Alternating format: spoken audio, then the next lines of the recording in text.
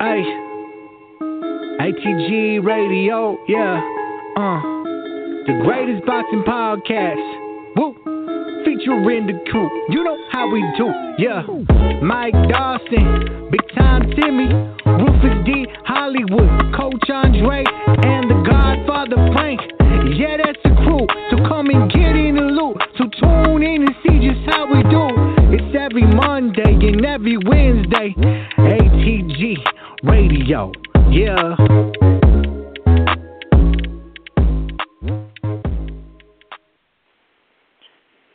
Welcome to ATG Radio, the April edition. First show in April, 4/4/2018.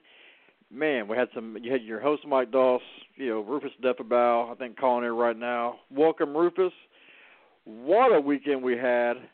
What big news we had, just a couple days back. Big weekend of boxing coming up. Just a lot about the game to talk about, man. How's everything going with you? Oh, everything's been going good. On my end of things, Michael Doss, I'm glad to hear that you're doing good yourself. Hey, just had a little spring break, ready to kick things back off. We got to start, at the top, at the heavyweight division. Anthony Joshua, 12-round decision, first time in his career. Had a tough nut to crack in there in the UK, but he got through it. What are your thoughts about that? Do you see anybody basically competing with Anthony Joshua now since he has 3 belts around his waist? Well, it went as I predicted, that it would be a tough contest going the whole 12 rounds, kind of like Joe Louis and Tommy Farr. A lot of people are blaming the referee for that, not letting them really engage. But I'm going to bypass that and just say that Joseph Parker, in and of himself, is a tough nut to crack. He's got the speed of a cruiserweight. That's going to always be problematic for big men like Anthony Joshua. He did what he had to do, and power shots at the end of the day in the heavyweight division reigned supreme, and he threw more of them. And quite frankly, he was, fighting in, England, and you're not going to always get the most fair shake fighting national pride, so to speak. But I would say to a degree the Superman stigma around Joshua has taken a hit, where most people were kind of surprised because people had written off Joseph Parker so badly in this fight. They said Rocky Balboa had a greater chance against Anthony Joshua than Joseph Parker did. But but they didn't say Spider Rico had a better chance, though. Well, yeah, true enough. But you have a lot of people now saying that they think Deontay Wilder can beat Joshua. You have Gerald Miller and a bunch of these other people throwing their hands in the ring. You have an awful lot of people who are very critical of Tyson Fury, saying, well, this fight demonstrates Fury could, beat Joshua relatively easy. I think those are things easier said than done.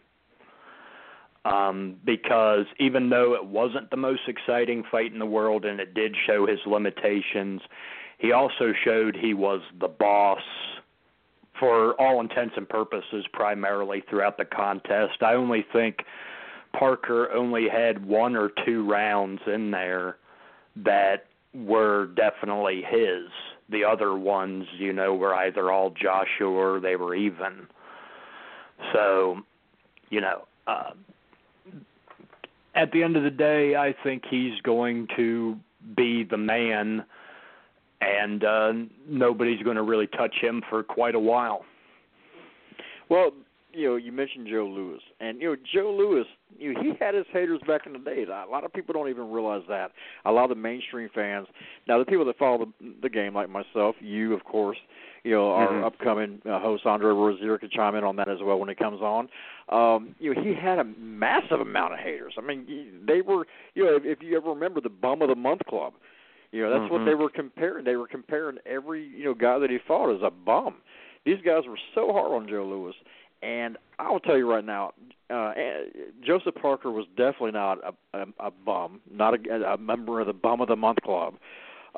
This guy was a champion for a reason. He did have some good wins, but it was obvious that Anthony Joshua was the better fighter that night. And the main reason, when you said the power shots, the jab, he really controlled the fight. And it's amazing that a guy that's never went 12 rounds before, you never went to decision, 20 fights, all knockouts, can basically cruise the last 3 or 4 rounds with the jab and adapt and win the fight. That's a very underrated aspect of Anthony Joshua that people ever talk about. They want to always talk about his power, but even in his early fights, for a man who's 6'4", 6'5", 240 some odd pounds, he has very good hand speed, especially for a man that muscular. And he really controlled the pace and the tempo with that jab, and I think a lot of it is the fact that what few power shots, got in there, Joseph Parker possibly gave, Anthony Joshua a bit too much respect in there, and that made all the difference in the world. Well, both guys were respecting each other's power. That was obvious. And I think that even Joshua got licked a little bit. He got hurt, briefly. And the ref was atrocious. I mean, everybody was saying, "I'm going to jump on that bandwagon." He was horrible. That right there was shades of Gerald McClellan versus Nigel Benn. Nigel Benn got knocked out of the ring in the first round. There was a lot of communication problems. Gerald McClellan, got headbutted. He, was getting hit. He started blinking a lot. I think he was trying to say, the guy didn't speak English. The ref in the Nigel Benn, Gerald McClellan fight in England I think he was an Italian. I think he was from Italy, I believe. It's been so long back, but he did not speak English. It come out that Joseph Parker announced that, this guy didn't speak English either, and you could kind of tell, he was trying to control the fight without communication. And he was taken over, but he was not communicating with the guys at all. And why do they do that? I don't understand. You've got 2 English-speaking fighters, and you have a ref that doesn't speak a lick of English. That is horrible for the game. You think the UK would have learned by Nigel Benn and Gerald McClellan that far back. You have to have communication when you have 2 guys taking punches in the ring. You can't just read their body language. You got to understand their real language. And it's a sad situation that I think with 3 belts has a guy that doesn't speak, the fighter's language.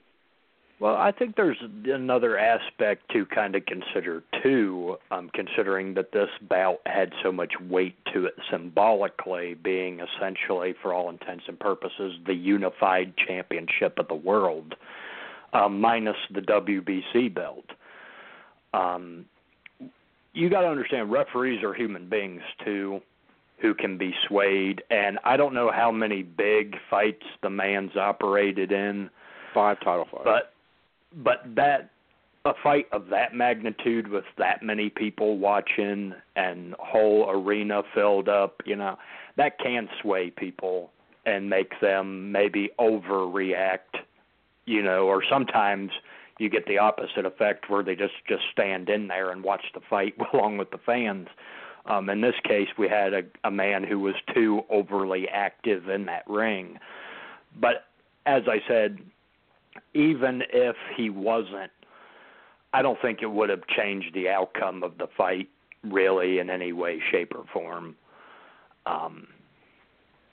It was just too obvious who was the boss in there. Not taking anything away from Joseph Parker. He's a really good man. He is, I would still say now, he's still the 3rd best heavyweight in the world.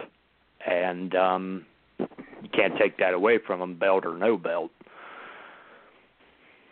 I have to agree with you on that. There's a possibility he could be a little bit higher.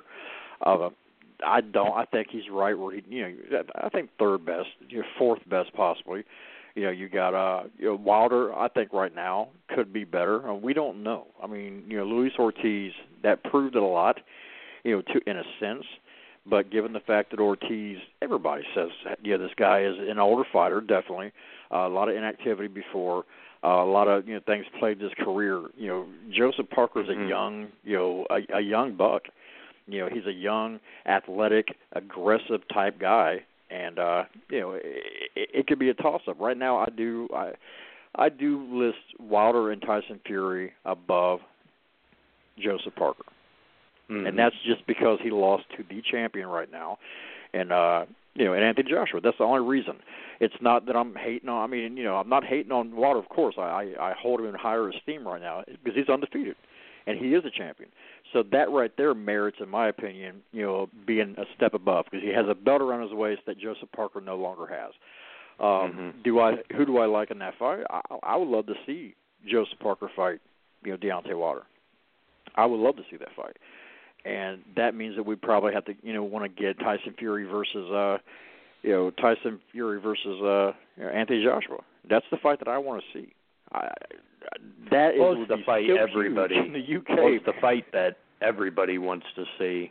And from what I understand earlier today, Eddie Hearn already is in talks with Deontay Wilder to fight Anthony Joshua. So they're really steamrolling this whole unification process at a phenomenal rate that I haven't seen since the 1980s when Tyson was unifying all the titles. So we're probably going to see that happen in 2019, I would suppose. Before I was saying 2020, but at the rate they're going, we're going to see that by 2019. Yeah, I'm thinking that too. I mean, there's no way in hell that Tyson Fury is going to jump to Anthony Joshua right now. It would be a complete disaster. It would not be fair to him.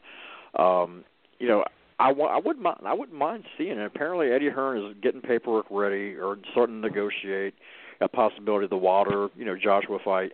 I don't feel that fight's going to happen because right now he's not down to earth yet, in my opinion, about the venue.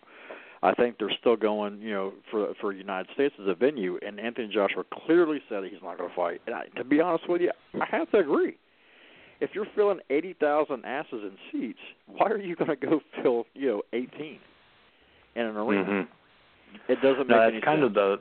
That's kind of the problem with him is that you want to come to America because, America essentially is where insane amount of money is. Not to say that he isn't already making bukus of money now, but at the same time, there's that prestige that is not there if he would come here to America.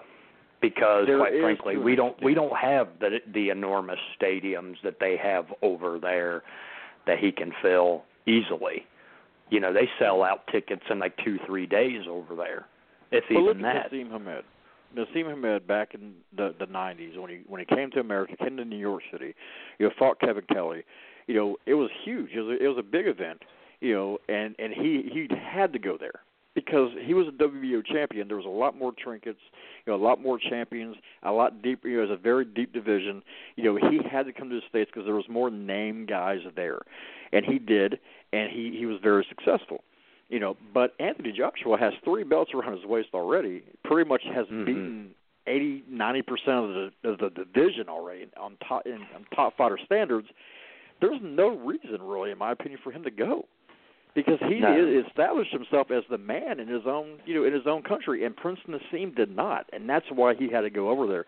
I don't feel that Deontay Wilder is the kind of guy that he should have to go all the way forward when he has 1 belt and Anthony has 3. I think it's time for Deontay Wilder to step up. He stepped up with Povetkian. Unfortunately, he signed everything. He went over there. Unfortunately, it went the wrong way, due to the steroids and all that mess with Povetkian. But I don't feel that Deontay Wilder really doesn't have a leg to stand on when it comes to negotiations in the United States. The money is in the UK right now because he has 3 belts, and the proof is in the pudding. Prince Nassim wasn't filling 80,000 people. Anthony Joshua is. He established himself as the top dog financially, belt-wise, and possibly skill-wise. We'd have to see, but it's really up to Deontay Wilder to go to the champion. And right now, if you hold 3 belts and another guy's got 1, in today's standards, given the fact who he's fought, I consider Anthony Joshua the champion And I feel that if Deontay Wilder wants that credit, he needs to go get it. That's just how I feel about it. No, I have to agree, and I think that's partially the reason why we're seeing Deontay Wilder be so controversial in the post-aftermath of his fight with Luis Ortiz, saying, I want a body on my record and different other things like that, because he knows that with Anthony Joshua, you have a very beloved guy who's pretty much Clark Kent and Superman all rolled into one in the public's eye. So he's got to sell himself as being like the antithesis of evil, to kind of bring up his stock a bit, because for all intents and purposes, like you said, in terms of negotiations, he has no leg to stand on. He can't sell out stadiums here in America. There is no real prestige to fighting in America like it was in the 80s and 90s anymore. It's all Europe these days. Well, I wouldn't say all Europe. I mean, in the heavyweight division, of course.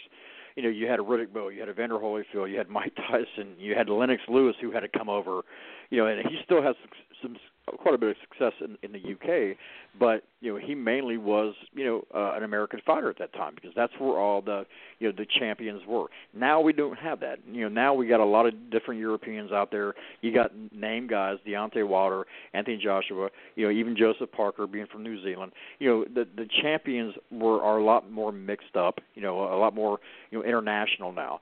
And it's basically the landscape of the division is not based in the United States. It can be unfortunate if you're an American fight fan, but that's just the way it is now.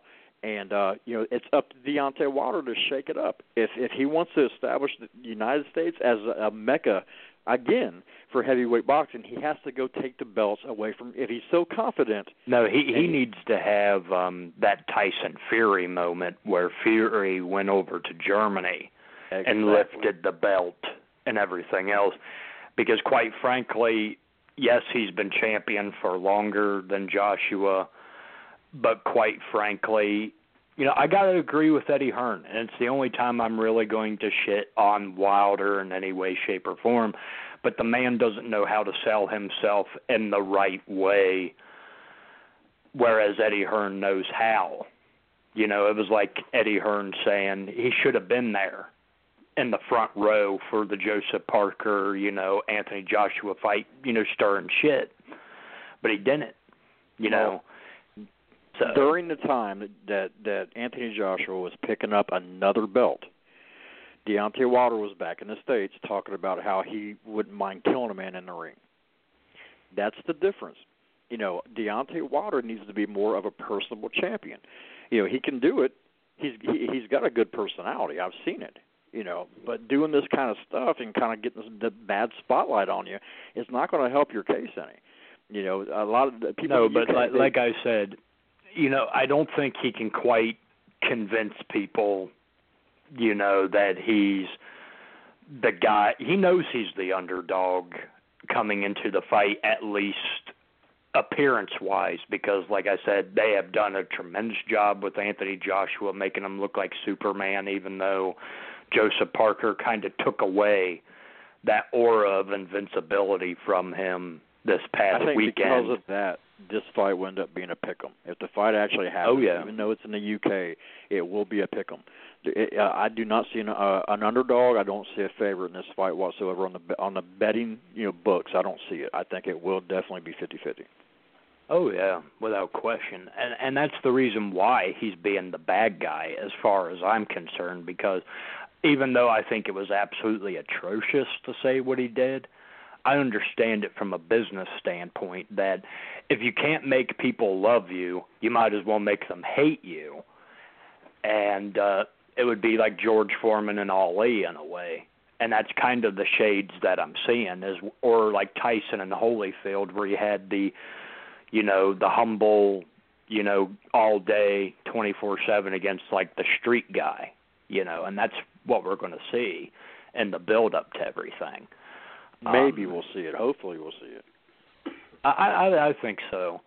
But I think Deontay Wilder's really going to have to humble himself a bit and I understand the frustration. I really do, because you're a champion and you're like, well, why do I got to take such a huge pay cut, and everything else? But if he's going to prove that he's the best and everything, unfortunately, he's going to have to.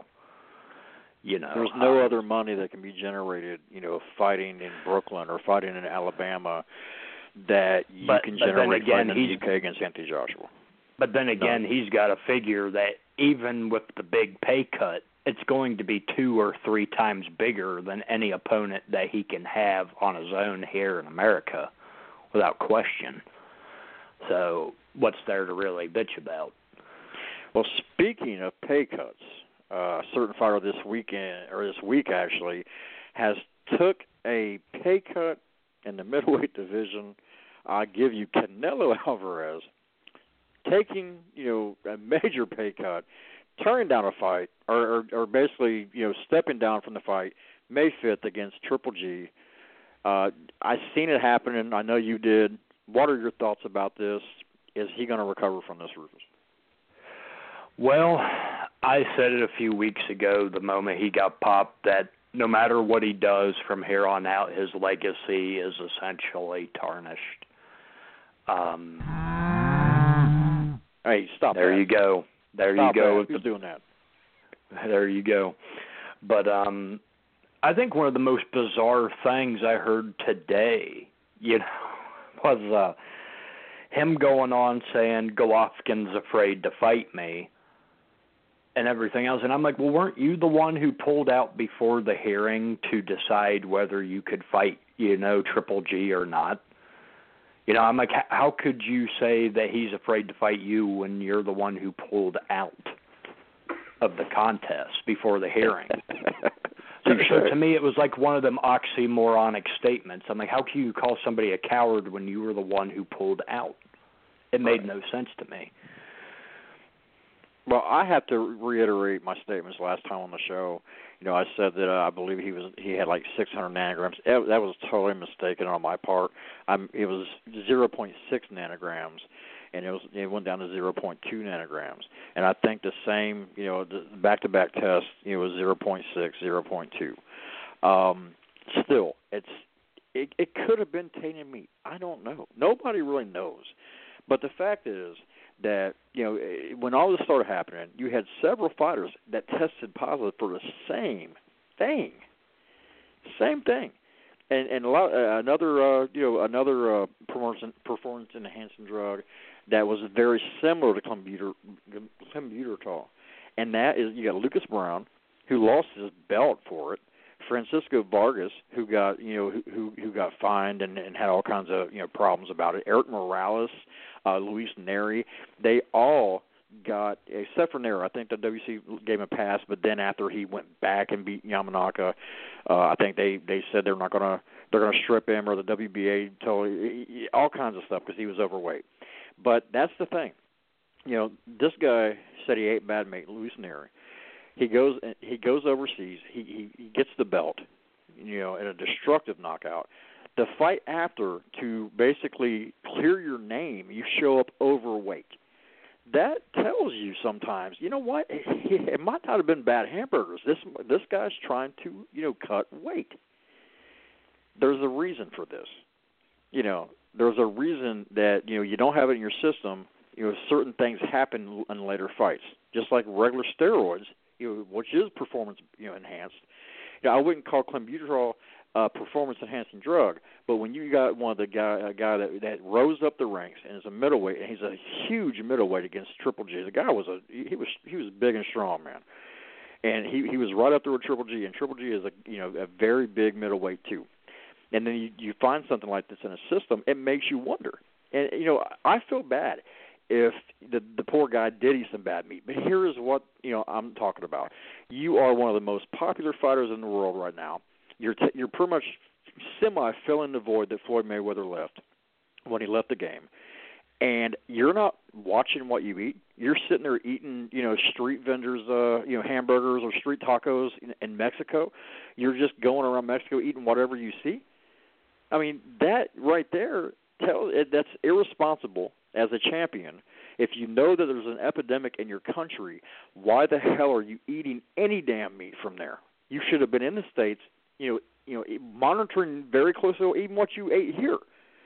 But you're preparing for the fight of your life, and you're sitting there, eating bad meat in Mexico, and just, it's okay. No, it's not okay. You knew that you have so many haters out there, Canelo, that if you were to pop a bad test, they were going to be on you like white on rice, and that's exactly what happened. And you gave them more incentive by pulling out of the fight. You admitted guilt in a lot of people's eyes. That's the problem. I don't blame tainted meat. I blame Canelo, and that's the reasons. It could have been tainted meat, and that's the sad thing. But the fact is that Canelo knew if he ever messed up like that, the repercussions are out of this world, and it's showing right now. He may not come back from this. He's getting a lot of criticism. He's already had a lot of haters, and you're just giving him more fire by pulling out. And you started the fire by eating tainted meat. You should have watched what you were eating. You shouldn't even have been trained in Mexico for this fight. You know the repercussions of the tainted meat. You know how bad it is down there, and then you did it anyway. I can't feel bad for him, Rufus.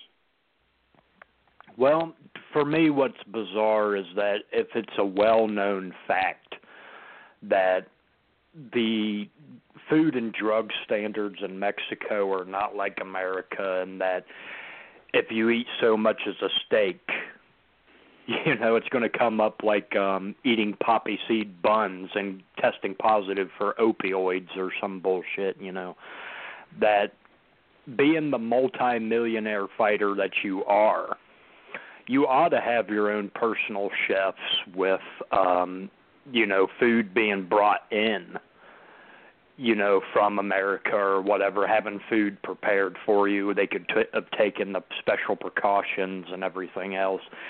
And I don't know if it really was a food situation, mind you, because I don't know if I believe in that completely. But it's reckless on Golden Boy's part for not ensuring a proper training camp with proper nutrition, but it's also his fault as well, if that really is the case, that it was bad meat. Because there's no excuse for that shit when it's a well-known problem. But considering how large and how, I'm just going to say it, physically superior that he is in comparison from where he started out from, I don't believe that's bad meat. That is purposely injecting yourself and ingesting, performance-enhancing drugs. Well, and you also got to notice that, a lot of the guys that I mentioned before, some of these guys had problems making weight after the fact. Eric Morales, Luis Neri. I give Vargas credit. I don't think he's ever had any major weight problems. But, some of these guys have. So we don't know. We do not know at all. And if the guy is just moving up to middleweight and he is trying to cut weight that bad, I mean, come on. What else is he hiding? We don't know right now. And I'm not gonna sit there and I'm not gonna, point fingers. I'm not gonna judge the guy. I done told you that it could have been meat, and I still stand by that, to an extent. But I think he's really hurting himself by pulling himself out. Now, if he, stood before the commission and they recommended, it's a different story. It's not your fault. Well, like I said, it made no sense in the fact that this hearing was upcoming April 10th, I believe the date was. They could have told him yes or no. He decided to opt out, and yet he says, oh, well, he's afraid to fight me. It's still the fight I want. And I'm like, if that was really the case, you would have stood before the commission and would have took it on the chin, regardless whether it was positive or negative for you.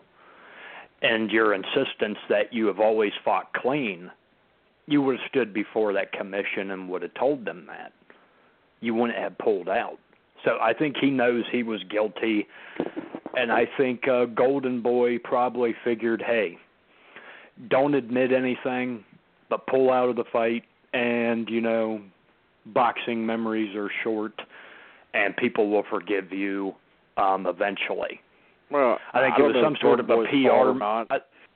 I think it was a PR move to try to clean up his image because everybody said, "Oh, well, you're a drug cheat. You don't deserve the fight," and everything. So he's like, "Oh, well, I'll back out."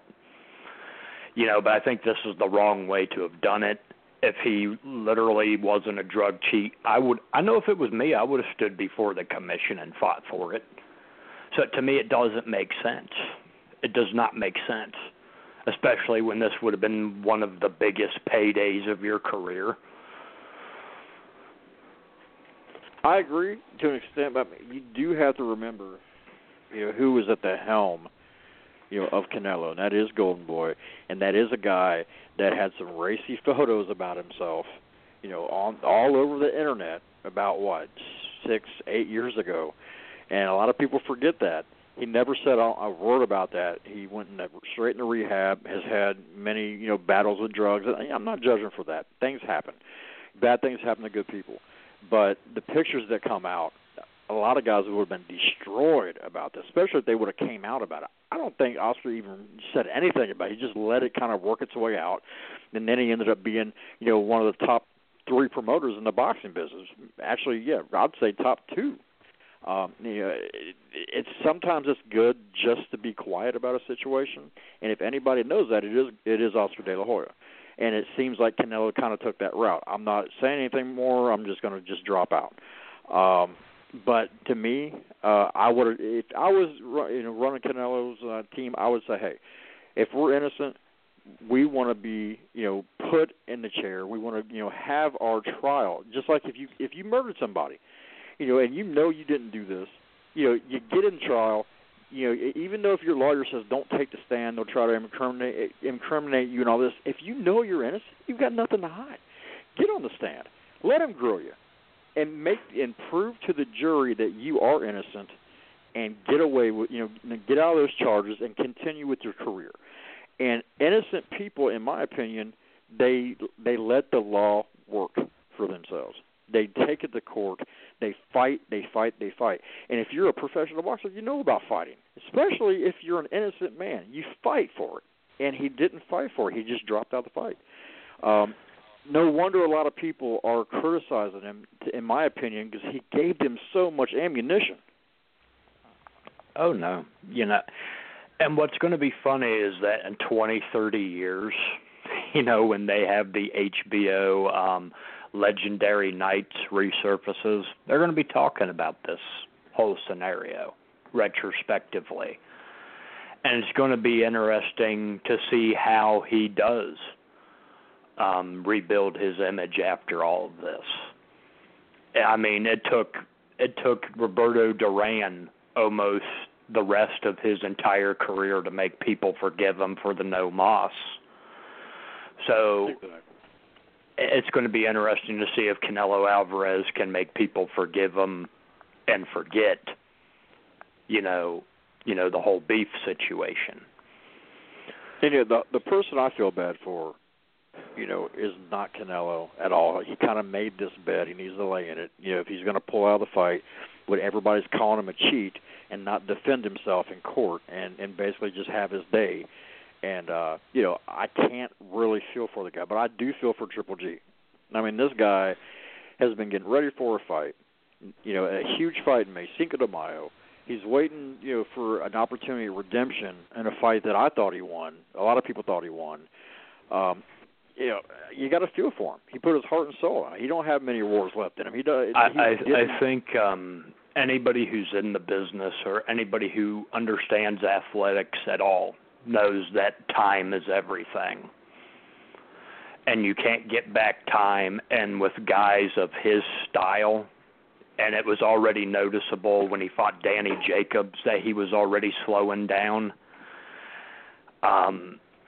It's the worst thing you could ever do to a fighter is, get them all hyped up and make them waste a training camp completely. It's kind of like when Klitschko was supposed to rematch Fury, and then that fight disappeared. And, he was so inactive by the time he fought Anthony Joshua that the thought kind of came into mind, if he had fought Anthony Joshua about a year before, Klitschko probably would have regained the championship easily. Who knows? Well, the main question right now with Triple G, he apparently is going to fight again. He is fighting. Apparently going to fight May 5th. He's not backing down. He wants to defend his title. You got to give him some credit. They're throwing a lot of names out there. Then the main name I'm hearing from inside sources is, of course, Spike O'Sullivan. It's looking like that's probably going to happen. If you're paying money for that fight, it's a disgrace. Well, I will HBO needs to. I will say, and this. They need to drop the pay-per-view and put it on HBO. They need to be good to their fans, Rufus. They have to. This Canelo thing is outrageous, and you can't make a person pay $69.95 for Spike O'Sullivan. He's an exciting guy, but he ain't that exciting. Not $70. Well, here's the way I understand it, because I did talk to some people who are in the know about everything. And they told me that, yes, Spike O'Sullivan is going to be the guy. So all these other talks of who would you like to see Triple G fight, forget about it. It is Spike O'Sullivan, whether you like it or not. And for me, considering everything Triple G has gone through, all this bullshit, I would say he deserves a break. And there's nothing really wrong with having guys like Gary Spike O'Sullivan in championship fights. And quite frankly, I'm glad for Spike, because I love stories of guys winning the lottery when they never expect it. And he has gotten the ticket to the biggest ballroom in the world, and he's going to get the biggest payday of his entire career. And I like Spike, but it's going to, the betting odds on the fight are going to be on how long it lasts. Yeah. So, I think it's going to be good for maybe 4 or 5 rounds, maybe 6. Should it be a pay-per-view fight? No. I'll agree with you there. So it'll probably be picked up by HBO. It probably will be. Well, it's an HBO pay-per-view, I believe. And basically what they need to do, if they want to, get back in that stature and show the fans that they're a fan-friendly network like they used to be, they would drop the pay-per-view. They would put it on HBO. They would get huge numbers just because of the style matchup and the fact that a lot of people want to see Triple G. It don't matter if it's Canelo. It don't matter who it is. But one thing about Spike O'Sullivan and Triple G, they're not Mexican. It's Cinco de Mayo. It needs to make a little sense to me. You're going to have a Russian and an Irishman fighting on Cinco de Mayo. Well, to be honest with you, they could dig out Antonio Margarito and put him in there with Triple G, probably die in the ring, but they would probably get more viewers because it's a Mexican fighter, man. But the only Mexican options they have are limited. You got Zurdo Ramirez, who's huge. He's pretty much 185 pounds in the ring. He'd be a lot bigger than Triple G. Triple G has a month to prepare for this. You can't prepare for a guy like, Zurdo Ramirez, a champion, and moving up and fight for the belt. You'd have to talk to the sanctioning body. You had to make sure that they could do that. They'd probably give him a pass, but that's too much for a month. Just like Demetrius Andrade. I love Demetrius. And my man that's on right now, Andre Rozier, loves him too. But you can't, switch from a guy that that a boxer like Canelo, planning for months about, on this guy, a guy you already fought, you got a game plan. You can't change from that to a guy that is going to be 6 inches taller than you with a wingspan like Larry Holmes. It takes you more than a month to prepare for that. As much as I think Andrade, should deserve this fight, in my opinion. Even Charlo, Charlo could, he deserves this fight. All these guys deserve, Triple G right now. They do. Zurdo deserves him, even though he's a younger champion. He deserves it more than Spike O'Sullivan. These guys held belts around their waist, and Spike O'Sullivan never has. Spike O'Sullivan is the easiest out of all these guys. I think the other guys deserve it, but I think from a stylistic, match, I think it's not just a stylistic thing. I think it's also an entertainment value thing. Because whether we like it or not, like I said, relevancy is everything. And the last time we saw Spike, he pulled up an upset, that he wasn't expected to win. And unlike Demetrius Andrade, and other people out there, he's going to come just straightforward and try to make it into a nice little brawl. Whereas these other guys, they're going to more or less try to just dance. Not to be mean to them or anything, but that's what they do. They dance. And you cannot do that. You cannot do that when you're trying to salvage, boxing has had such a bad reputation because of this Canelo fallout that you need to have a nice little, brawl, even if it is an outclassed fighter versus one of the most dangerous men in the business. That makes more sense than having a Demetrius Andrade in there because everybody would start booing. No offense, because nobody wants to see a guy box. Not really. Man, I'll tell you what, one person, in the Triple G lottery that is probably pissed off right now is a guy named Danny Jacobs sitting in Brooklyn. But I'll tell you what, I can really get the story because his trainer, Andre Rozier's on the show right now. Is Danny pissed off that they're looking for an opponent for Triple G, and he's got a fight scheduled. Can't go back on the contract. All these guys are putting their name in the hat. He has to be quiet, and he don't want to. What's going on with Danny? How's he thinking? How's he feeling about the Triple G lottery? Well, for sure. Before anything else, good evening, my fire pit brothers. Chapter, Rufus, how's everybody feeling tonight? Man, we're doing great, my man. How's things? First, let's. How's everything at the gym? How's the guys doing? Everybody getting prepared for upcoming fights? I think everybody in your lineup pretty much has a fight. Maybe Sergey, because nobody wants Sergey. Right. Well, we've been pretty busy. I was trying to get out of the gym at about 8:50 so I could be on the line with you guys just as we started up the show. But we had some really good work going on, so we ran overtime as we usually do. And as soon as I got out of there, I made the call. And we're working hard. Danny is working his butt off. He has an assignment that he has to take care of on April 28th. And he would, of course, love to be fighting Triple G on May 5th.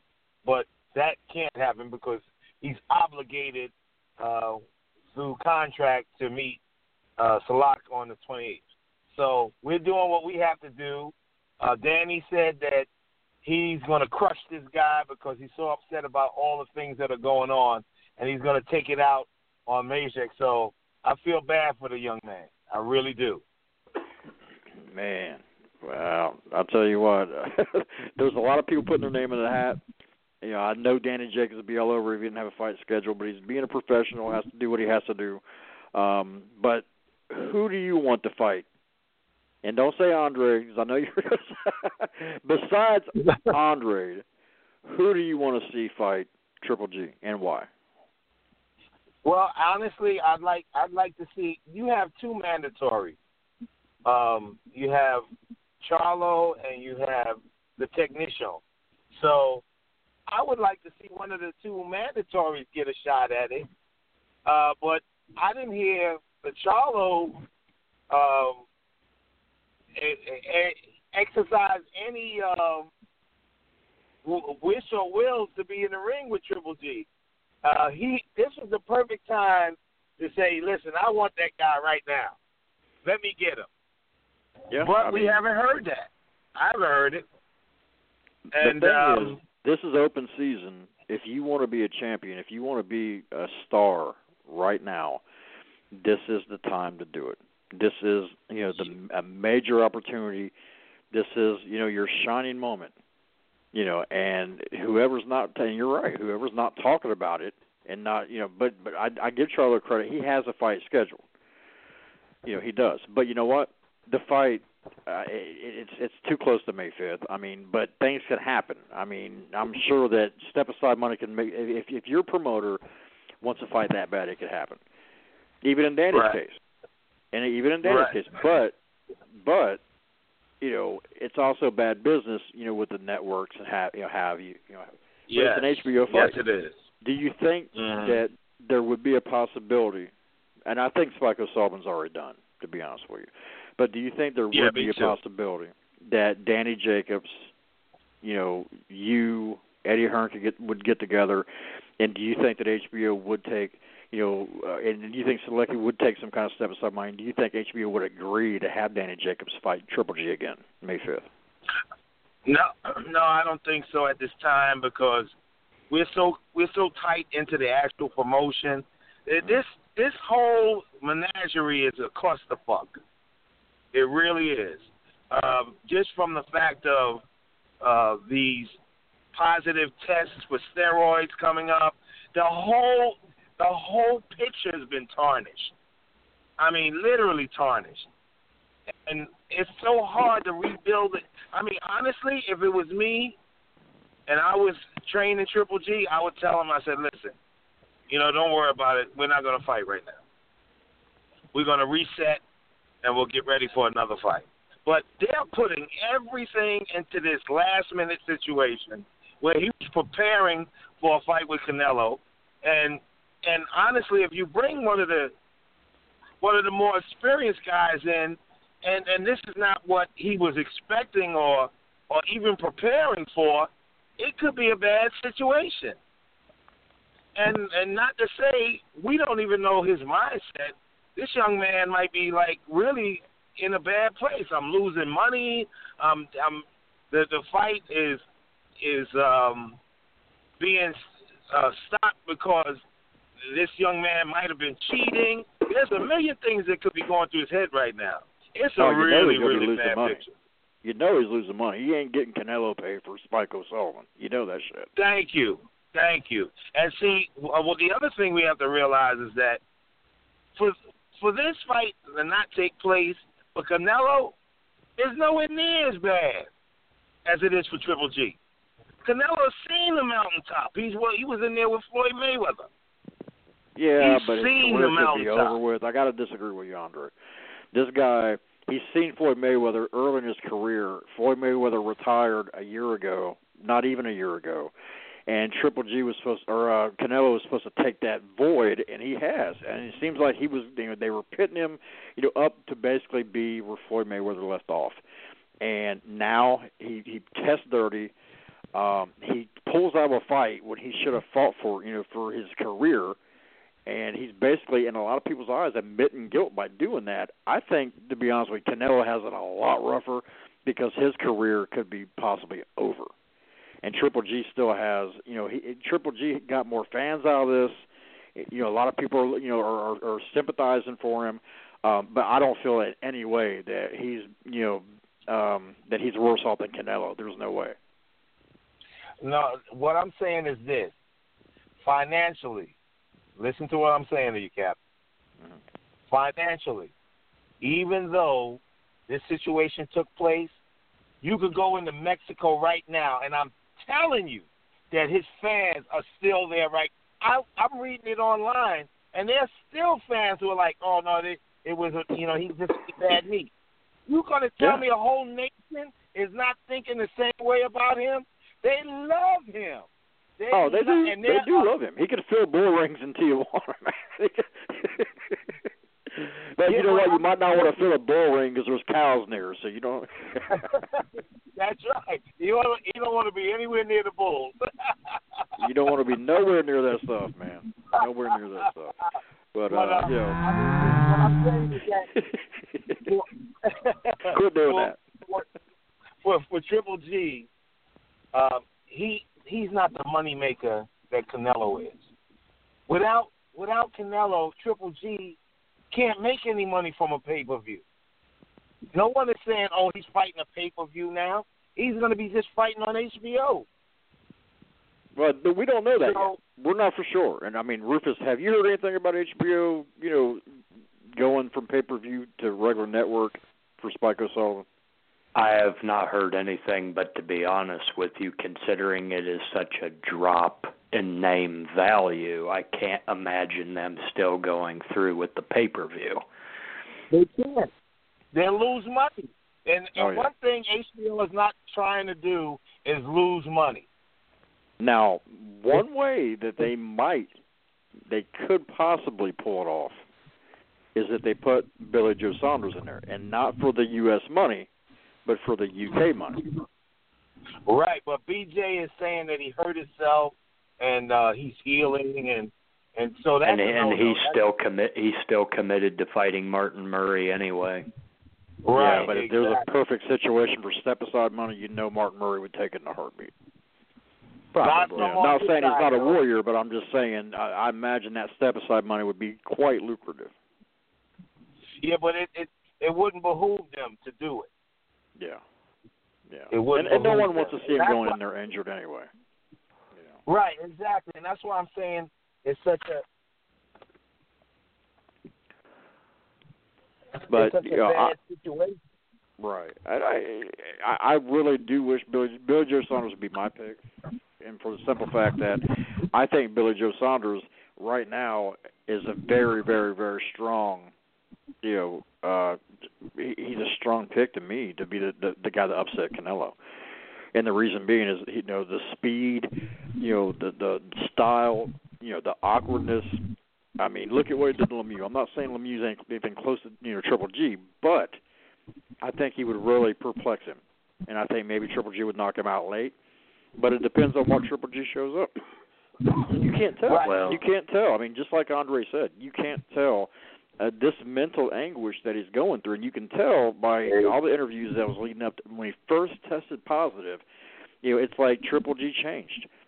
And even, the WBC was saying, "Oh, we didn't realize, we didn't really know this Triple G. It shocks us that this Triple G is acting this way, but it shocks them, when a guy that finds out his opponent tests positive for a banned substance, goes crazy. But it don't shock them that their fighter tested positive for a banned substance. Are you kidding me?" Exactly. The WBC is sheltering Canelo too much, in my opinion. They should have a little bit of we're standing by our guy. He'll be proven in court. But they just shouldn't say, all out. All it was definitely beef. We know. What did you make him the damn hamburger, Mauricio Suleiman? Did you cook him the steak? Did you put your head up the cow's ass to make sure everything was cool, but you mistakenly, forgot to do one? Really? How do you know that, bro? I mean, that's what gets me. You don't know. Nobody knows. He doesn't have definitive proof that that it wasn't. But he's assuming it, and he's being biased to his fighter. But of course, it's a Mexican organization. I mean, what do you expect?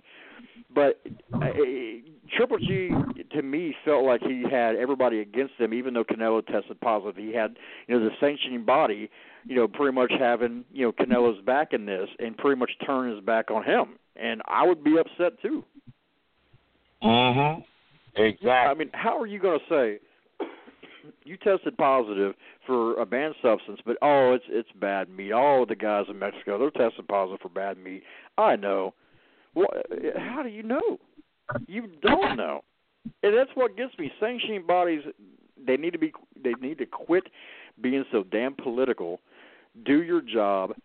Sanction a fight. Offer the belt. Shut up. Shut the hell up. And that's what he needed to do. Suleiman is a mouthpiece for, Canelo, of course, being a Mexican fighter. But you got to draw the line somewhere. You got to let it be proven in court. You don't know. You have not a clue. Right.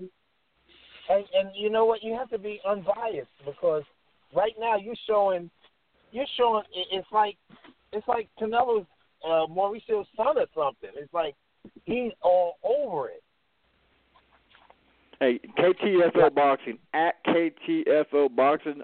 Andre, you might not like what this guy's going to say, but I'm gonna put it out there because we don't take no prisoners. And I got something to say here in a little bit regarding the Charlos, and I think everybody wants to listen to it because Houston Boxing at Houston Boxing, on Twitter, they're being a little hard on us about that.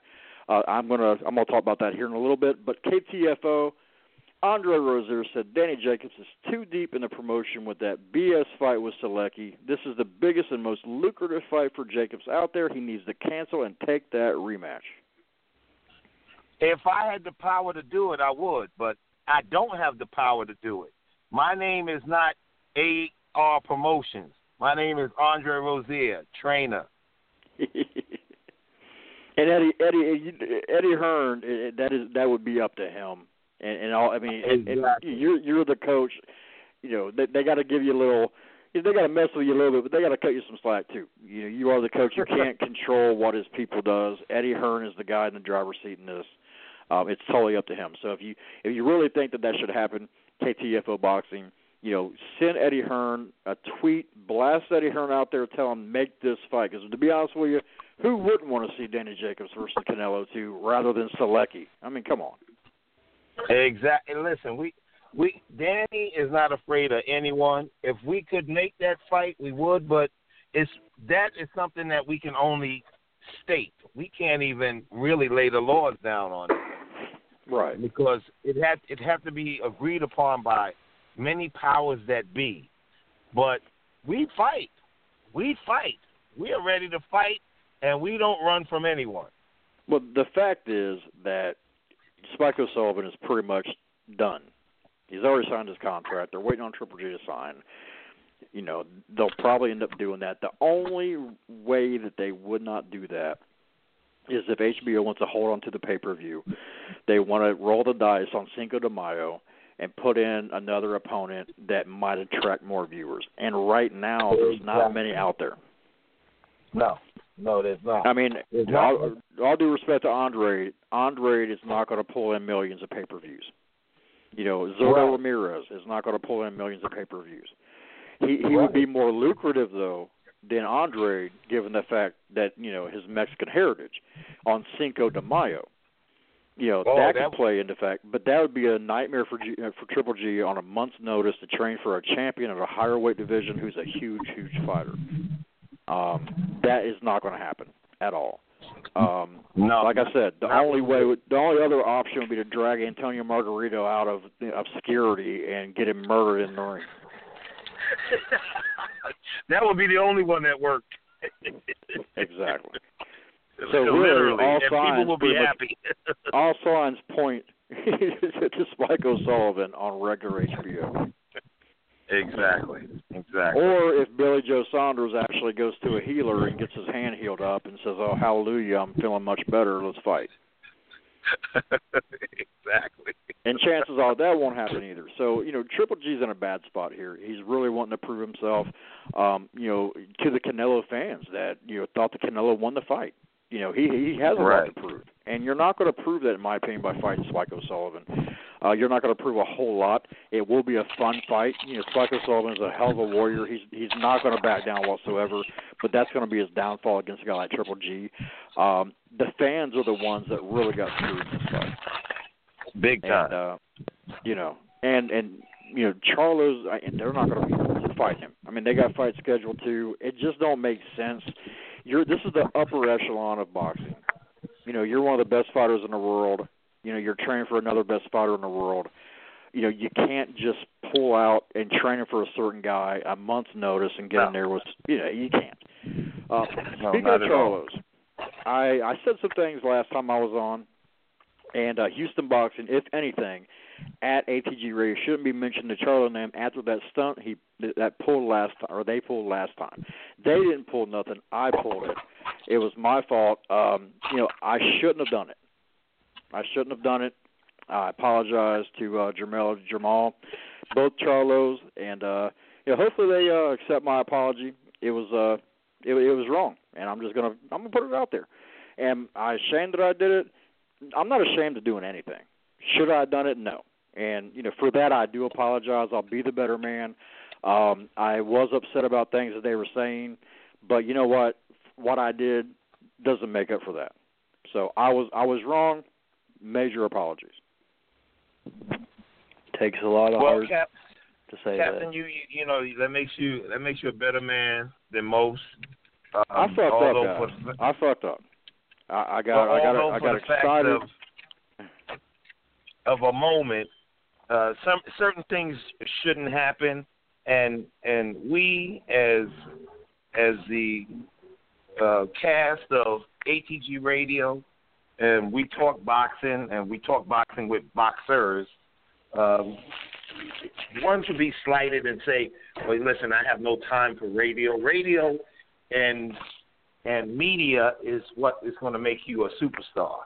Well, I should have just said, "My bad, man." You know, it's disrespectful that you shouldn't. You know, you don't want to come on radio, but you know, I shouldn't have been like that. So if he don't want to come on radio, that's his own choice. But it gets me when I got guys like Lennox Lewis on the show, Bernard Hopkins on the show. You know, when I got guys like Costa Zoo, Danny Jacobs comes on. You know, guys like Sergey Kovalev. You know, guys like Andre Ward. You know, these guys have hit the mountaintop where the Charlos are not yet, but they possibly may be. But these guys have, you know, been there, and they still, you know, want to talk because all we are is we love the game. We just want to show our support to these champions, and we did it with the Charlos back in the day. Hell, we had them singing with each other on the show. It was a great show, and they had a great time. And you know, we try to make fighters normal on our show. A lot of fighters, a lot of people can't talk to fighters or talk to the, you know, any major, you know, personality in boxing, you know, without getting jumped by security. You know, that's just the way it is. Right. And if we talk to these guys, we try to get them to be personable so they'd have more of a following. And like Lennox Lewis. Lennox Lewis, you know, a lot of people thought before he wasn't a very personable guy, you know, when he was a champion. He didn't always, you know, he wasn't a media, you know, really media-friendly guy all the time. But after his career, you know, when we had him on, he was so down to earth. You're like, damn, he's a great guy. You know, without a doubt. We just want the listeners to get a different aspect of the fighters and really get more personal, you know, and maybe even call in and get a chance to talk to the fighter. You know, that's what we're trying to do. And, you know, if this guy don't want to do radio, it's his prerogative. I shouldn't have done what I did, but that's why we do this, so we can get a personal view of the fighters. I'm sorry, and I'm dropping it. Okay, good. It's done. It's done. Let's get back to what we do best. Let's talk boxing. At ATG Radio, half-ass apology. You had no right to be mad. You called the guy on his phone and gave his number up to the internet. Well, you know what? I did, and like I said, I'm sorry. What want me to do? Huh? Me bake him a cake? Let me send him I'm sorry, you know, some clown to show up at his doorstep, you know, and say I'm sorry and sing him a tune? Come on. There's a lot of sensitive people in the world. You know, the Twitterverse is some of the nicest, you know, people on the face of the planet. Have you noticed the sarcasm there? That apology wasn't sincere. Now that you're sitting there justifying being a dickhole. You know what? I'm not justifying being a dickhole. I said I was sorry. I shouldn't have done it, and we're dropping it. But I am saying the reason that we have these guys on is to make them more personal. You know, to make them more of a champion. And really, you know, TKO City, Houston Boxing, everybody, that certain champions are not looked up to the boxing public and the mainstream fans as personable champions, as guys they really, you know, are rooting for. And, you know, two of them guys happen to be the Charlo brothers. They're champions. They're from the same city. They're twins. That is a PR, you know, that is some of the best PR you can get. That is the most marketable kind of fighter you can get, and they're not selling. So that's not my fault. I'm trying to, you know, make these guys sellable. I've known them since they were kids. I'm rooting for them. I want them to be successful in life. But don't be an asshole just because you got a belt around your waist. You know, that's all I'm saying. And if I had a chance to make them better and make the public view them in a different light and more, you know, down to earth, which we try to do, That's what I was going for, but I shouldn't have did it that way. But that's the only way I could have done it, because he, the guy don't want to do radio. So I'm sorry.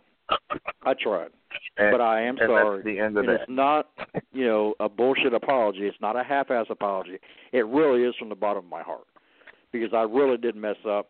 These guys are warriors. They get in the ring. They risk their lives. I'm a piece of shit because I, did what I did. So, really, I'm sorry. Enough said, Captain.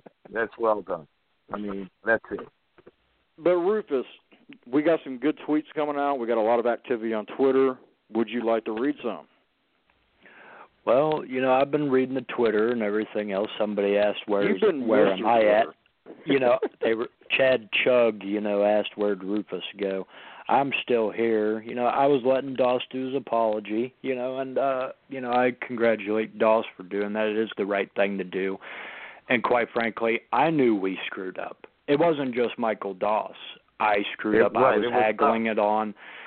Everybody was haggling it on. It shouldn't have been done, period. So I also apologize myself for my own part in it. And I apologize also.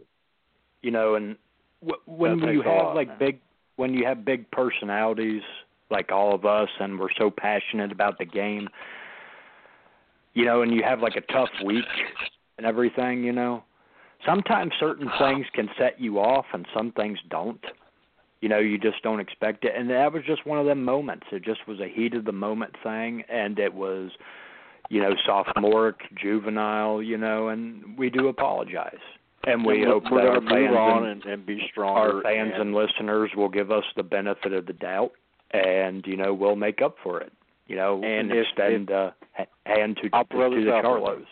I'll throw this out there. And if they ever do call in which they know they've been on here before, they know where we're at every Monday and Wednesday most of the times, unless we're taking a break, which, we're humans. We got to take breaks sometimes.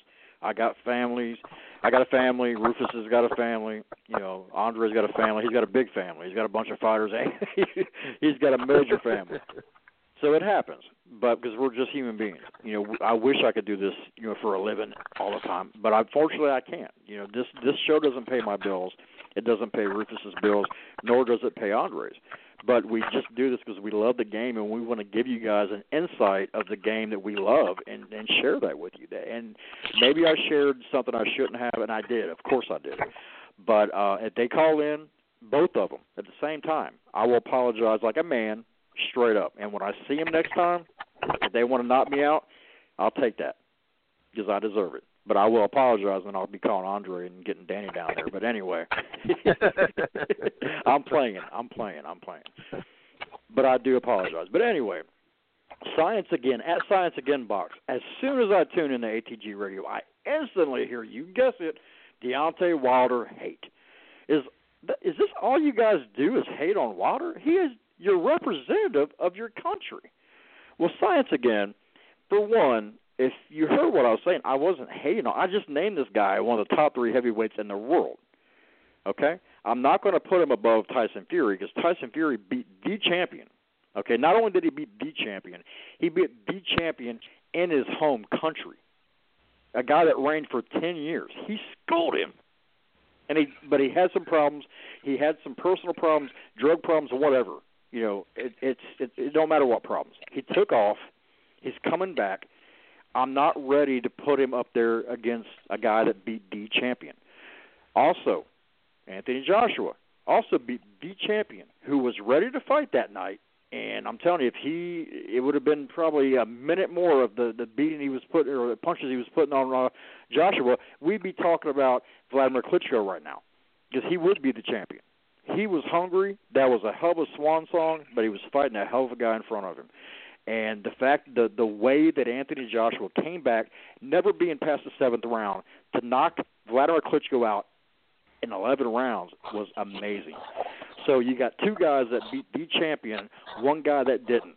Of course, I'm going to put those guys at the very top, and I'll put Wilder at number 3. I think that is not disrespectful. It is not hate whatsoever. It's real. It's fact.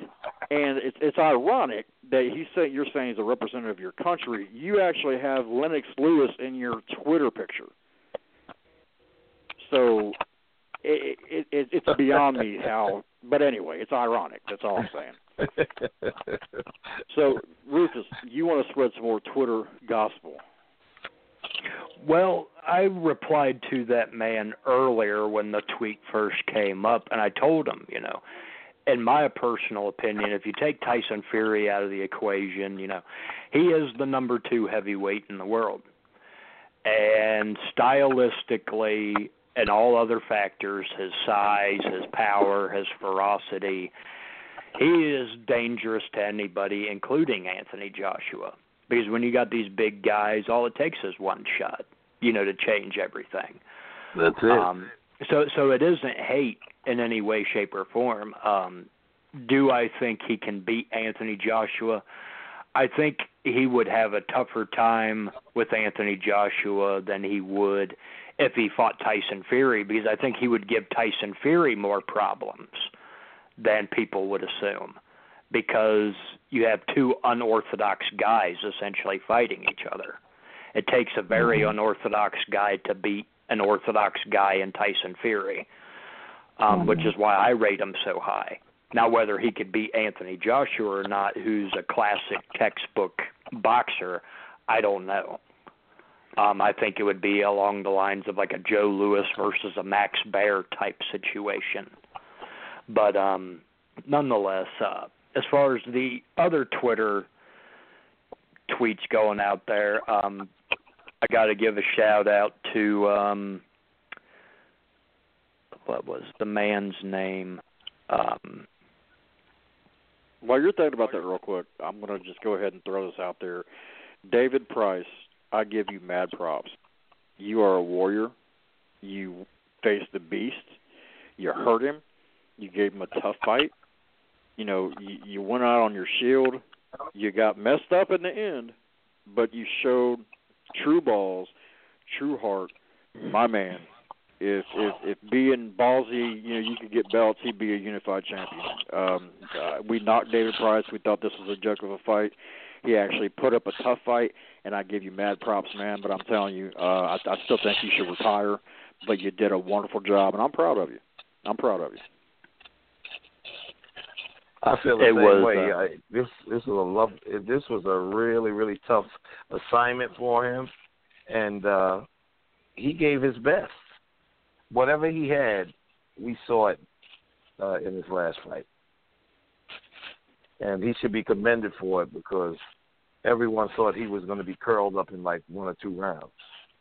Yeah, and a lot of people got pissed because. And go ahead, Rufus. What were you? Did you remember his name yet?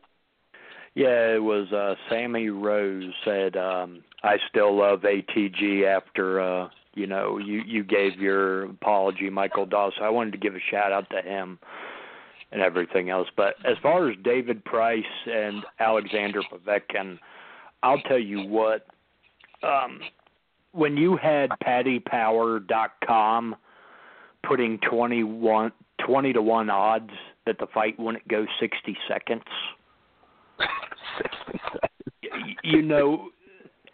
David Price damn near won that fight in the 3rd round. One punch, and he sent Povetkin flying across the ring. And I thought to myself, if he could only have followed that up, we would have been talking about the biggest upset in a long, long-ass time. Long time. But as far as I'm concerned, was Buster Douglas and Mike Tyson. And especially heavyweight.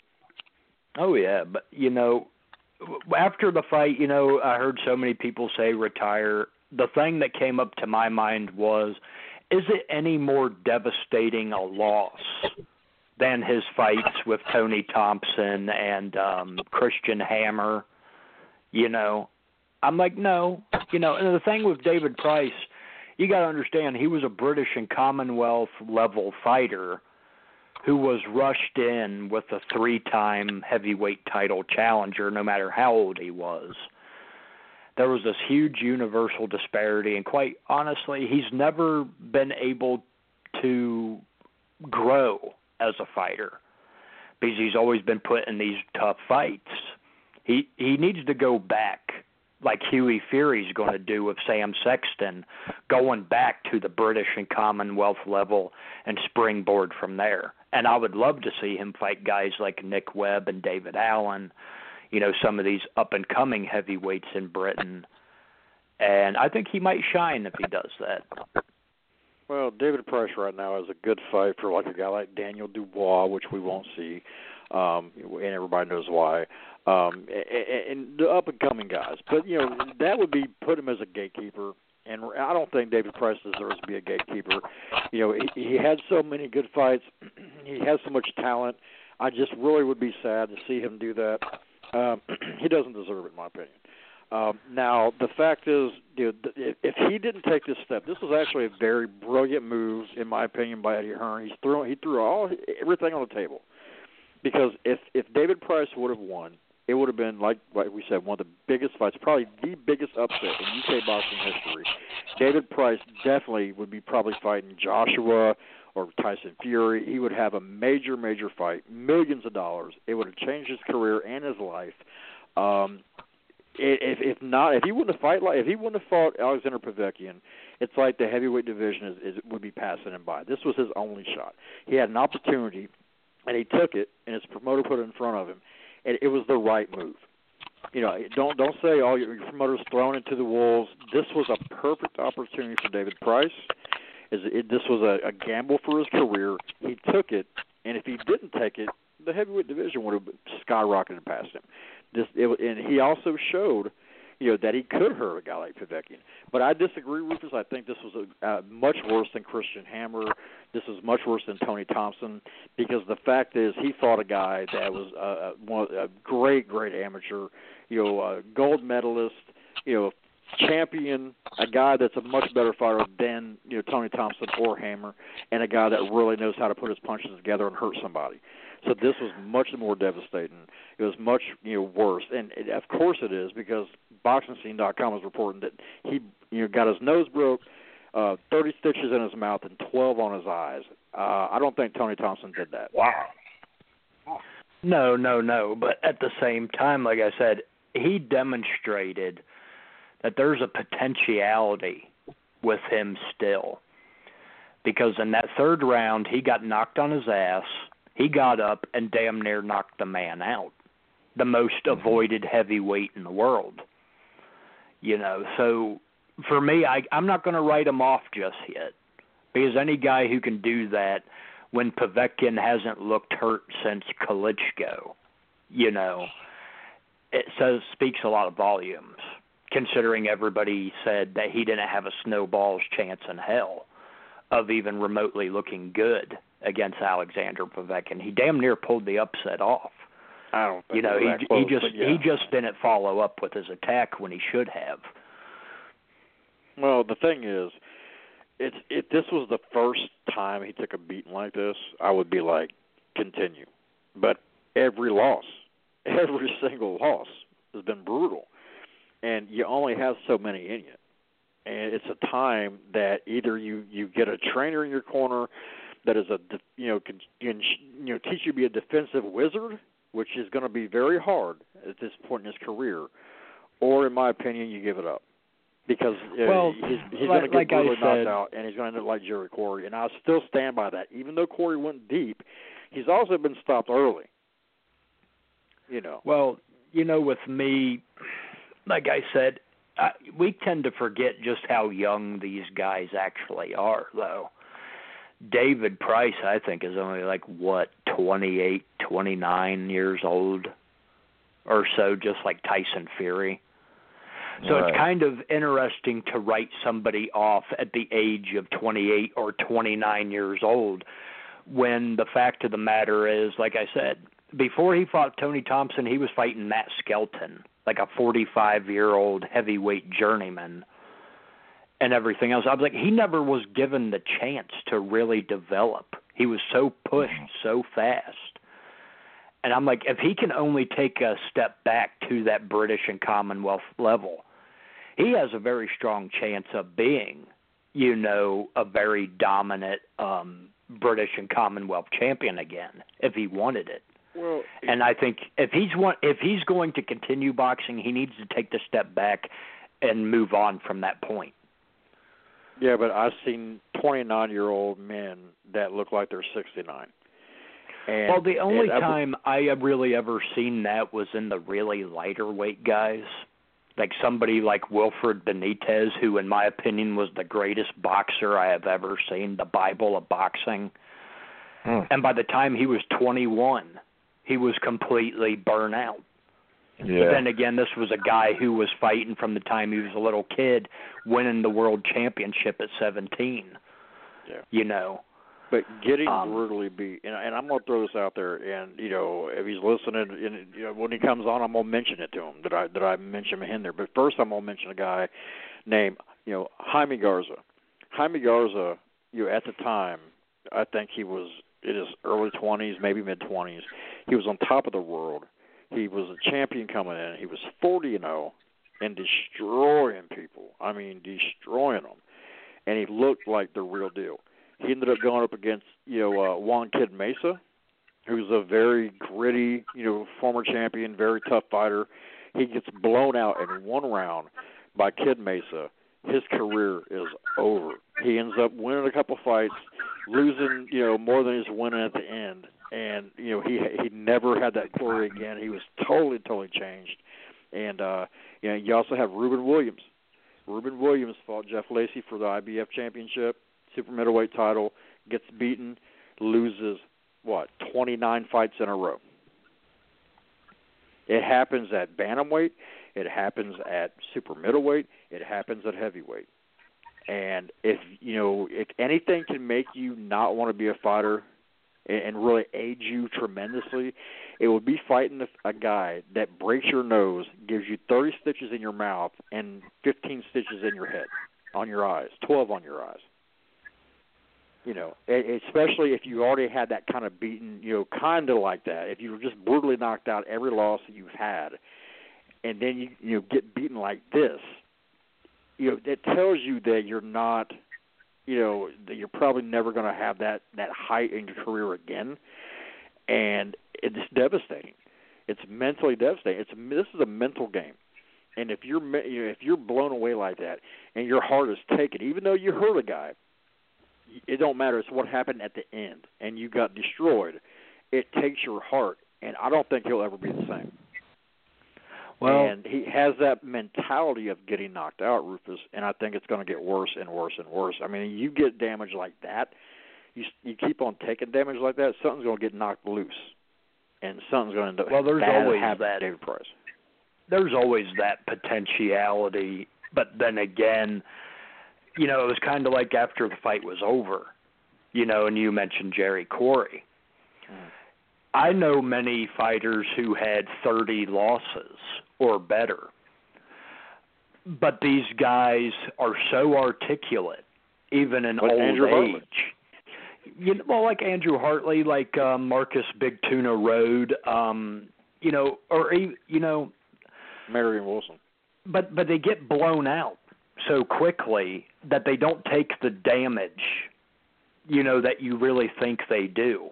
Because you see a guy get blown out like that, you're, you know. Yeah, and you're like, you know, you'd be like, God, a guy like that, 100 losses, you know, he's got to be punchy as hell. Oh, no, that man's one of the most articulate people in boxing, right? Yeah, but you're talking about guys that didn't get knocked out brutally every time. These guys learned how to go the distance, and that's what I'm saying. David Price needs to learn how to go the distance, even if he loses against a guy like Povetkin. Go the distance at least. Don't take that kind of punishment. He has more holes in his defense than Swiss cheese, man. He needs to learn defense. No, there's truth in all of that, but you know, when you get a guy like Corey, a guy like James Toney, a guy like Evander Holyfield, you know, even a guy like Floyd Patterson and stuff like that, who woke up one day and couldn't remember his name, you know, they get so used to taking punishment for several rounds. They're always in these great wars. It's the people who go long rounds who end up the most fucked up than the guys who get knocked out quick, like David Price. Right. The one-shotters, believe it or not, I'd rather see a guy get caught with one shot and that was the end of it than him being one of those life or death battles for 12 rounds, because that's when you sustain lots of damage. It's almost like Demolition Derby.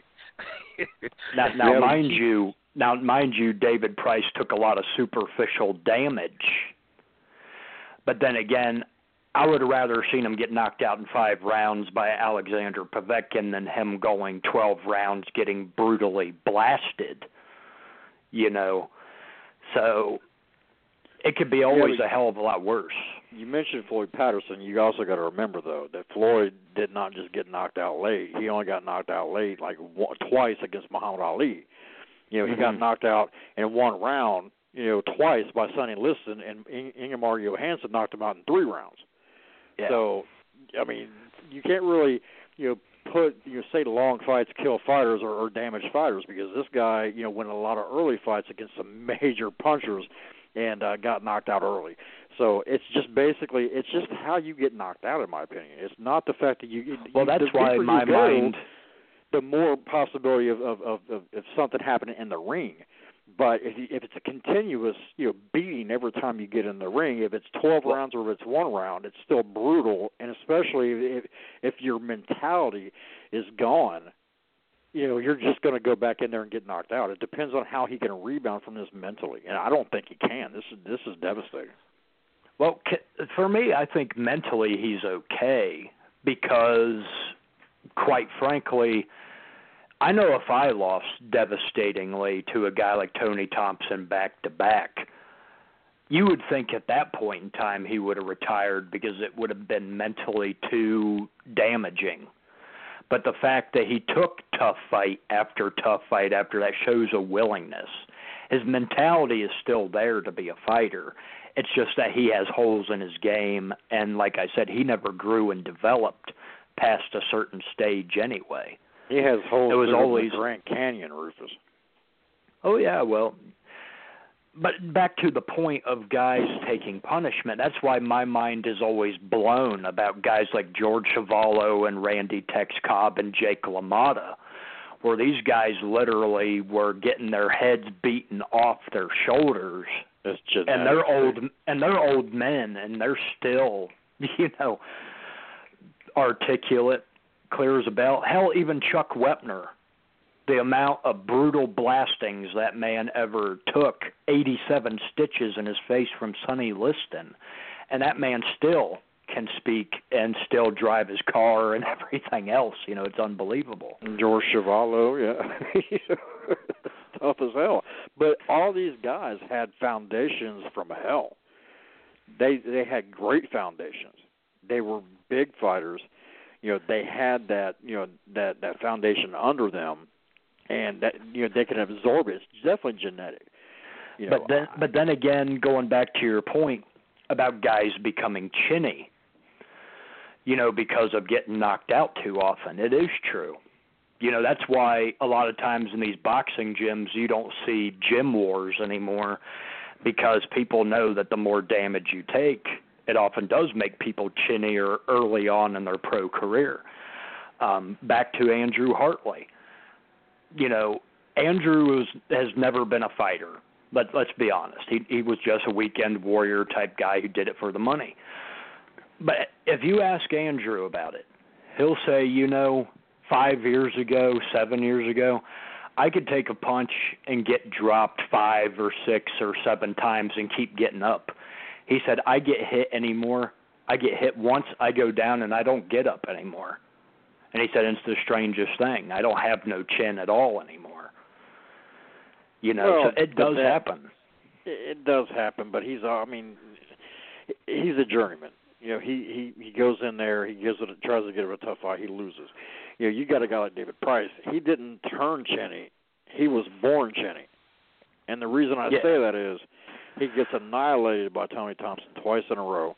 He gets knocked out by Tepper. But then again, if knocked you out ever by notice, Hamer. He gets knocked out by Povetkin. Dude, every loss he has is a knockout. Every time he gets touched on the chin. But if you ever notice, though, the extremely big punchers generally are chinny.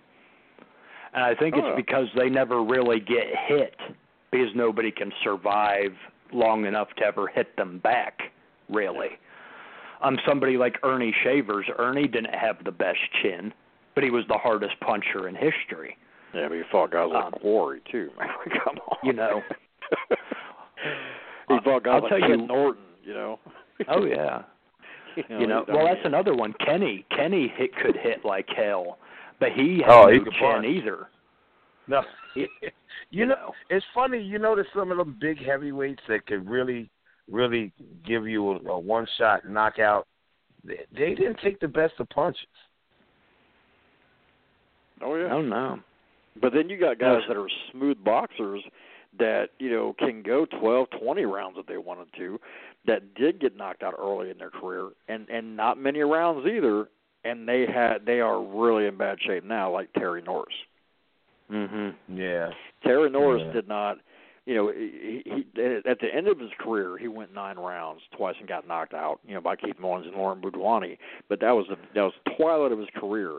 But, then he gets knocked out, by guys like Simon Brown, by guys, and not a lot of damage. I mean, Julian Jackson, very just one-punch deals. But, it's a genetic thing. You can't just say a guy goes deep, and just because he goes deep and he gets knocked out, it's going to make him more, susceptible to having health problems. Because right now, Terry Norris is he's punchy. He really is. He slurs, and, he looks great. He looks like he could fight right now. But, unfortunately, the guy does have a slur. Shane Mosley's like that, too. And Shane Mosley's only been knocked out one time. Right. And literally, I haven't seen Shane absorb in his fights. I mean, he got caught maybe once or twice here and there. Yeah. But Vernon Forrest, and he got knocked down by Pacquiao. But he took some great fighters on. He did take punches, but he was taking punches against some of the greatest fighters, in our day. Yeah, that's true too. What a fighter! It's almost like an anomaly with the who, what, where, why, and when of sustained punishment and how a body accepts it and relates to it. Yeah. But all I'm saying is, breaking your nose, 30 stitches in your mouth, and 12 on your eyes when you've been knocked out every fight you lost before is just not good for business. It's just not good for your business. It's not good for your health. It ain't good for business, but then again, Price had been written off so badly that what did you expect to happen? Oh, I know. When you have a guy who's essentially unranked fighting the most avoided heavyweight of maybe the last decade, so I would expect him to get fucked up, but he gave a good account of himself before getting knocked out. But so to me, that's what I look at. Well, I've got a better question at this point. So now that Povetkin seems to have put himself right back on track, where do you think he's going to go now? What's next for him? Go ahead, Rufus. Well, Doss is more the expert on Povetkin than I am, but I think he's going to be given a bunch of hush money, step-aside money, for them to make the Wilder versus Joshua fight happen. He may not take it, but then again, I think there's going to be so much money involved in that match that it'd be stupid for him not to take it. Well, Alexander Povetkin, like I said before, he's a gold medalist. He's one of the most popular fighters in his country.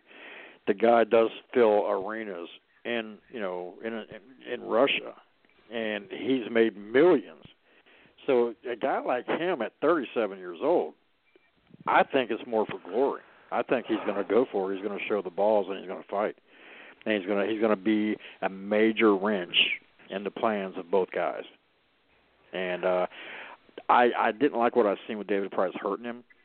I felt that he closed very strong, but he can get away with guys like Anthony Joshua and Deontay Wilder hitting him and hurting him. If these guys have you hurt, you're done. Yeah, you're done. So no, they know how to follow up. They know how to follow up an attack and keep it going, unlike David Price. They do, but Wilder is a damn good finisher, but it's how he finishes that could make it, it could make it interesting, for Alexander Povetkin. If I would fight anybody right now, I'm not saying that one's better than the other. However, I do feel that Anthony Joshua is the champion. But I want to see Povetkin versus Wilder because I think Wilder could make it interesting. He could really hurt him and have him almost knocked out, and it'd be one of them kind of fights that, like, Maurice Harris and Derek Jefferson back in the day on HBO, Larry Merchant saying, Derek Jefferson, I love you. We might be saying, Alexander Povetkin, I love you. Because this guy could be bumbling all over the ring, almost knocked out, on the verge of death, and come back with a counterpunch and knock out Wilder. That could happen. That's the kind of fight that Wilder Povetkin could actually be. And I want to see it. I think it'd be phenomenal. I would love to see it, but at the same time, his power has diminished so much, over the last few fights that I think he was given price. He broke my nose, 30 stitches in mouth. Well, here's the thing: he went up against a well-chinned guy. I think to kind of build back his image that he is a dangerous knockout artist. And everything. Well, they made it look that way. Yeah, that was the whole point, was to rebuild this image because everybody written off Povetkin. Oh well, he got busted for the steroids, and now, his power is gone. Well, we're going to match him up against a giant, chinny heavyweight and rebuild that image. Well, so I would like to see him fight. I would like to see him fight like maybe it's an unpopular thing, but somebody like Takam, and everything. And see how that would go. Well, somebody like that, Brazil or whatever, to see if he still has it. I would not mind seeing that. And really, to be honest with you, I wouldn't mind seeing Takam find Deontay Wilder. I like to see that fight. But, Deontay Wilder needs a big fight. Takam probably is not that level right now. He needs to fight one of the top guys. I want to see Povetkin. If it looks like Povetkin and Joshua will probably end up happening. I think for fan value, I think Wilder and Povetkin could be like fight of the year. Either Wilder knocks him out, or he's going to have him hurt. Both guys will have each other hurt, I guarantee you. But I think Wilder will either knock him out or have him on the verge of death and almost knocked out and then get knocked out himself. Like an Arturo Gatti kind of fight. It would be a war. I want to see this fight bad. And it's unfortunate because, Joshua is more kind of, he's smoother. He's more, he's more put together. He flows a little bit more. He fights the right way. He throws his technique is on par. But Deontay Wilder's not. But he has the craziest power that can make the fight just a dog fight, and that's what we want to see in the heavyweight division is a dog fight. It's just like a war. We just want to see, like we did against Ortiz and Wilder. That's the kind of fights that we need to revamp the heavyweight division. Well, the question I got is if Wilder fought Povetkin, and let's say he beat Povetkin, would that win be more meaningful than, say, the win Joshua had over Parker, or anyone else he's defended the title against? And to me, if Wilder fought Povetkin and beat Povetkin, I think that would make him a strong candidate for being the best heavyweight in the world. If Wilder, you could really argue that case. The only fight that should happen at this time, after Fury gets a couple under him, is basically Anthony Joshua versus Deontay Wilder. That has to happen. I'm not saying it has to happen now. It should happen, in my opinion, just to unify the belts. I just want to see all four belts on one waist. That's what we ought to see. We want to have one true champion. But if you're, looking at, is it deserved? I'm not quite sure there yet. But if he beats Povetkin, it'll make it 1 and 2 to me. That'll be more lucrative, and that will give, in my opinion, Deontay Wilder more chance to get a 50-50 fight. Even though you have 3 belts under one guy's waist and 1 on the other, you got to fight against Povetkin, who was the champion, who is a better fighter, in my opinion. All the previous accomplishments that he's done, better than Joseph Parker. That's definitely a better win than Joseph Parker. Definitely. That is definitely the fight that I would like to see happen other than the main bouts. And this is a very winnable fight for Deontay Wilder. Very winnable. Very winnable. Either, like I said, he knocks Vivek. There's no way this fight goes 12. Either he knocks him out with that crazy right hand, or he gets knocked out with a vicious counterpunch. Because one thing about Povetkin, the guy is a great counterpuncher, and he can be hurt, but he can be dangerous when he's hurt. And Deontay Wilder would have to slow down and finish him, but he'd have to finish him, the right way.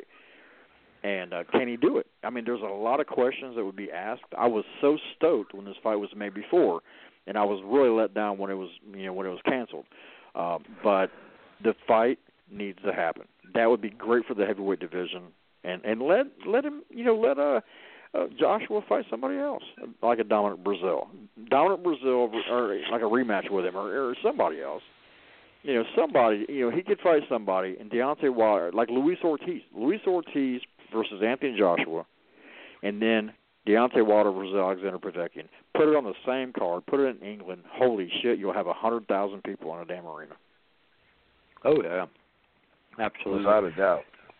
I know the question that I have said this a few times to a few of our listeners who they want these big fights to happen, and I know I want the big fights to happen, but I also tell people when you're competing at such a high level, fighting back-to-back-to-back top challengers, nobody's going to really live up to that pace. Eventually somebody's going to lose and lose royally because it's too much pressure. You got to have some breathing room. That's why you got to have these lesser challengers every now and again. So it probably would make sense to have Wilder fight, Povetkin, and then you have Joshua fight some underling, and that can build up the momentum even more for the eventual clash. Luis Ortiz and Anthony Joshua would be very interesting because it would give more of a gauge on where Anthony Joshua is, and it would also give a gauge definitely on where Deontay Wilder is.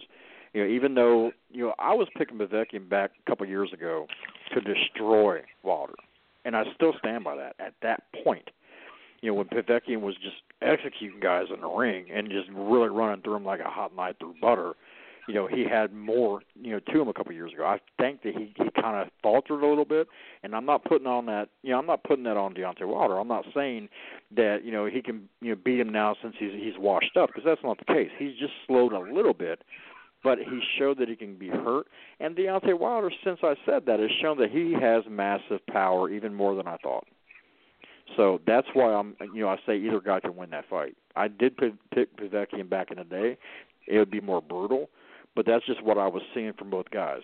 Deontay Wilder showed me a lot more after that, especially beating Ortiz. And Povetkin showed me that he is susceptible. With his fight with David Price, he did get stunned a little bit. Mm-hmm. So, we got the heavyweights down. We got to look in the future. Saturday, 3 days, guys. 3 fucking days. The 7th of April, Hard Rock Hotel Casino, Las Vegas, Nevada. Woo! We got a hell of a damn card, man. I'm gonna start somebody on Twitter. I'm not looking at Twitter right now. If you want to, say his name, I'll throw his name out there after a while. But he asked us Sergio Mora versus Alfredo Angulo. Who you guys like in that fight? It's an obscure fight right now, but Sergio Mora was the champion, and Angulo was the guy that had Laura Pride, the worst hurt. It's ironic that he's fighting on the same card. Maybe there's a little something there. I doubt it. Angulo, in my opinion, is totally shot. I think Mora is on the backside of his career right now, but he has lost to some very good fighters. One fighter that we know very good, Andre. Mora, in my opinion, will beat Angulo. I don't think Angulo has it. It wouldn't shock me if Mora gets a late knockout, maybe 7-8 rounds. I'm kind of going for the decision, though. Who you guys like in that fight? Quick. Sergio Mora. Rufus. Angulo. What? Damn, mix it up, baby. Julian Williams is on the way back from his devastating loss to Charlo. He's fighting a very, very tough guy, and Nathaniel Gallimore. I mean, my goodness. It's going to be that. Nathaniel Gallimore has dynamite in them hands. I don't really know who's going to win this fight. It's a pick 'em fight. I think Gallimore may be able to edge him, but we'll have to see. Who do you guys like? Julian Williams, Nathaniel Gallimore. I'm going to go with Julian because he's going to be Havoc ties. He's going to be wearing a fantastic Havoc uniform, and he doesn't lose in Havoc. So he's going to win. Rufus. J-Rock, Nathaniel. Well, I'm not going to go against Andre since there's that endorsement on there. So there you go. Big Rufus. Nathaniel Gallimore is on fire right now. This dude, had a guy, Justin DeLoach. Everybody was on Justin DeLoach. Everybody thought he was going to be a future champion.